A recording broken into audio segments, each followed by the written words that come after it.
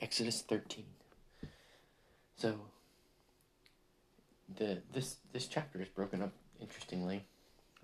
He gives two symbols, and he actually introduces the second symbol in the first verse, and then he talks about the first symbol, and then he fleshes out the second symbol. So the ordering is a little bit off, and when you're reading, it's confusing. But there's clearly two symbols here that he's talking about, and he starts off. I'm just going to skip the first verse there. I'll come right back to it. So the first full symbol, or I guess you could call it the second one, and then I don't know, the order is weird. But he says, remember the day that you came out of Egypt. And he repeats many times in here that this month, the month of Abib, you are leaving. Don't put any leaven in your bread. For 7 days you must eat unleavened bread. Unleavened bread is not to be eaten. Nothing leavened must be found in your houses. No yeast. Let this serve as a sign for you on your hand, and as a reminder on your forehead, so that the law of the Lord may be in your mouth. And so this is a repeat of a lot of the last chapter of the rules around what should and shouldn't be done with yeast on that first week. That week that starts on the day where they left Egypt. So it goes through that for quite a bit. And I think it's interesting that this is, in this one, he talks right there at the end, he says, this is a symbol. This is a sign for you. And so this is going to be a pattern that repeats quite a bit. We've seen it before. It's going to keep on repeating. Let it be a sign on your hand and a reminder on your forehead, or a symbol on your forehead. And then let your law be in my mouth. And right here, he's actually talking about food. He's talking about bread. May it be in my mouth. And so there's two things that happen in your mouth. One is when you put things in your mouth to eat them. The other thing is when you use your mouth to say words. And so things go in your mouth and out of your mouth. May the law of the Lord be in your mouth.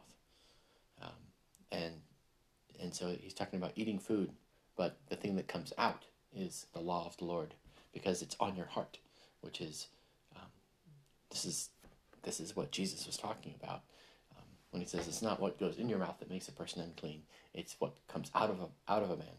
And he's saying this.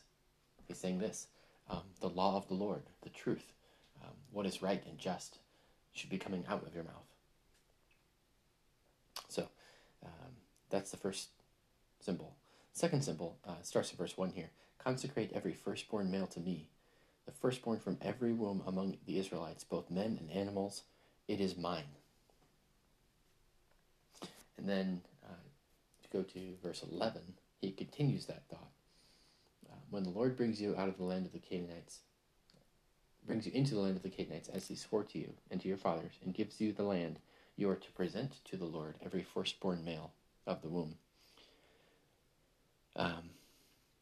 You are to redeem every firstborn of a donkey with a flock animal, but you must redeem every firstborn of a donkey with a flock animal. But if you do not redeem it, break its neck. Which is an odd thing to say. And then he goes on to say why. He says, the Lord killed every firstborn male in the land of Egypt, from the firstborn man to the firstborn of livestock. That is why I sacrifice and the reason why it's it's when your sons ask you. This is another one of those. When your children ask you this, which is odd because my children don't ask such deep questions. But when they ask you this is what you to respond with. So that is why I sacrifice to the Lord all of the firstborn of the womb that are males, but I redeem the firstborn of my sons. So let it be a sign on your hand and a symbol on your forehead, for the Lord brought us out of Egypt by the strength of his hand. So here, God is saying every firstborn is mine, and so it either needs to be sacrificed or redeemed. And for some of them, you may choose to kill them instead of redeeming them. and redeeming is to pay for them. And so here he's basically showing as a very clear picture of Egypt, that the sons of Israel, the ones that were descendants of Abraham, the ones through the promise, they're the sons. Those ones God redeemed, all of them. But there were some who died, and some who were chosen to be redeemed. And they were like the optional, they were by choice. There's some by promise and by lineage, and there's some by choice and by, it's delegation, but it's by, it was optional. And that those optionals would be the multitude of nations, the multitude from different nations that went along with Israel. They were the people that chose to fear God, and they went along with Israel on their way out. They weren't Israelites. They weren't the chosen people. They weren't the sons. They were the animals in this symbolism. So that's the two signs, and it's the repeat of it's a sign on your hand and a symbol on your forehead, and it's that symbolism repeated throughout all of Scripture, all the way into into Revelation, is what is a sign on your hand? It's a reminder of what you're doing with your hands. It's the things you're doing, because this is when you are eating, when you are doing things with your hands, that's the reminder. This is a sign on your hands. When you're eating food, when you're slaughtering an animal, or paying for that animal, it's with your hands. And on your forehead, it's right there between the eyes. It's where your eyes are. It's where you're looking. In our modern culture, we would say that this is where your mind is, but they didn't have that. Like, decisions were made in the heart and gut. So that doesn't quite translate. I'd like it to, because it seems to fit really nicely in modern culture, but that's not how they would have thought of it. Yeah. Also, if you have something in your forehead, you can't see it yourself. You see it in all the people around you, and so it's more of a corporate symbol. Anyway, just observations. Oh, okay. So here we have a shift, and I find the shift interesting. I spent way too much time on this, like, one verse. Up until now, every action and thing that God says doesn't use the word God. It says Yahweh spoke. Yahweh did. Yahweh. So when Yahweh brings you out of the land, when Moses said to the people, Yahweh says, Yahweh spoke to Moses. Yahweh spoke to Moses up there. Yahweh brought them out of Egypt.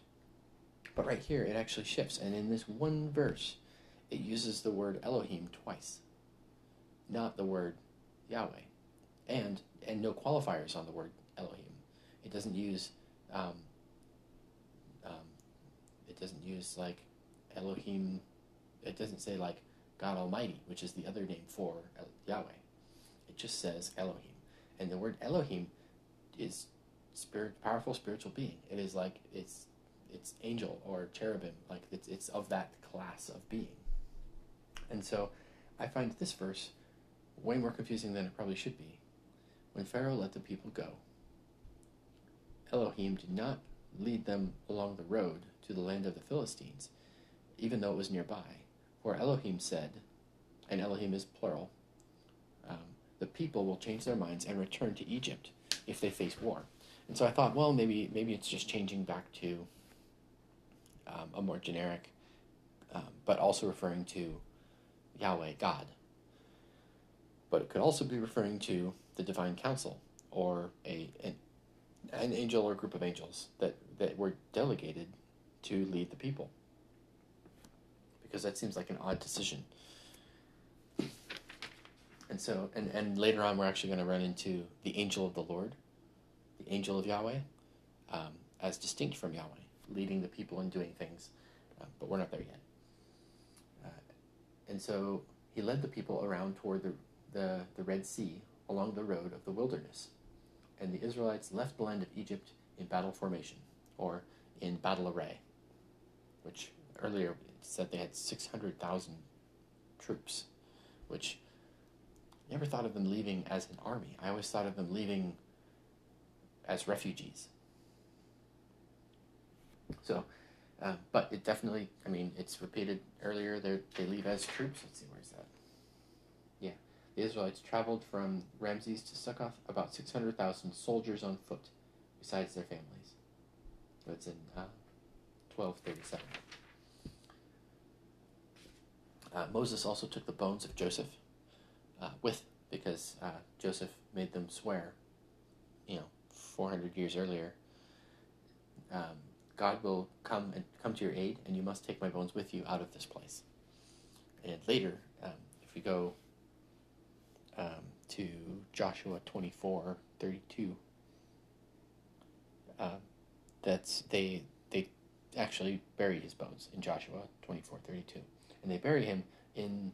I was kind of hoping that they would bury him with Abraham, Isaac, and Jacob, but they don't. They actually bury him in a plot of land that Jacob purchased in Shechem.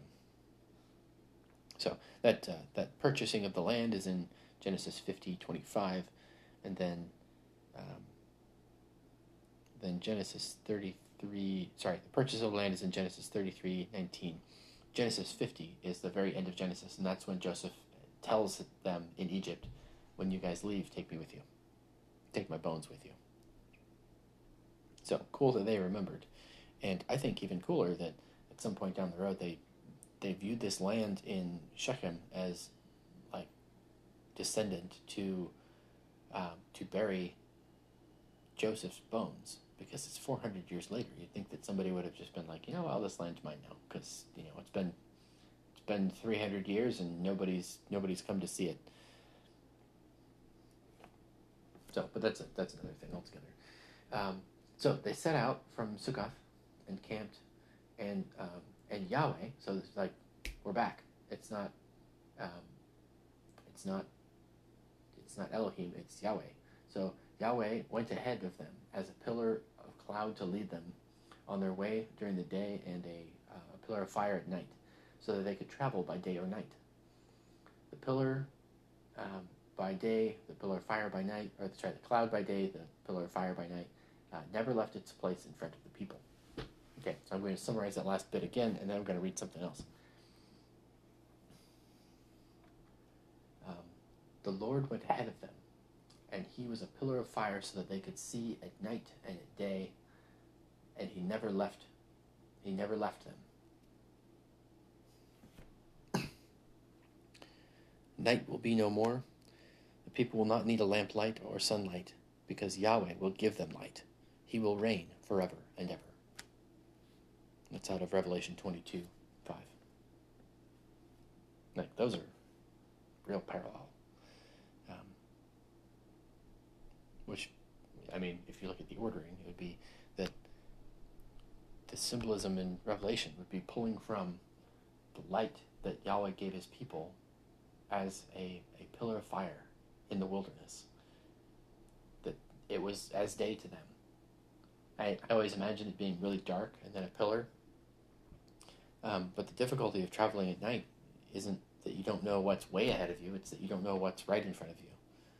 And so this pillar would have been, if it was so that they could travel, it would have been bright enough that they could, the whole encampment could see where they were walking and not injure themselves, and their animals wouldn't injure themselves. Which means that it was a really bright pillar of fire that gave them light. And that's awesome.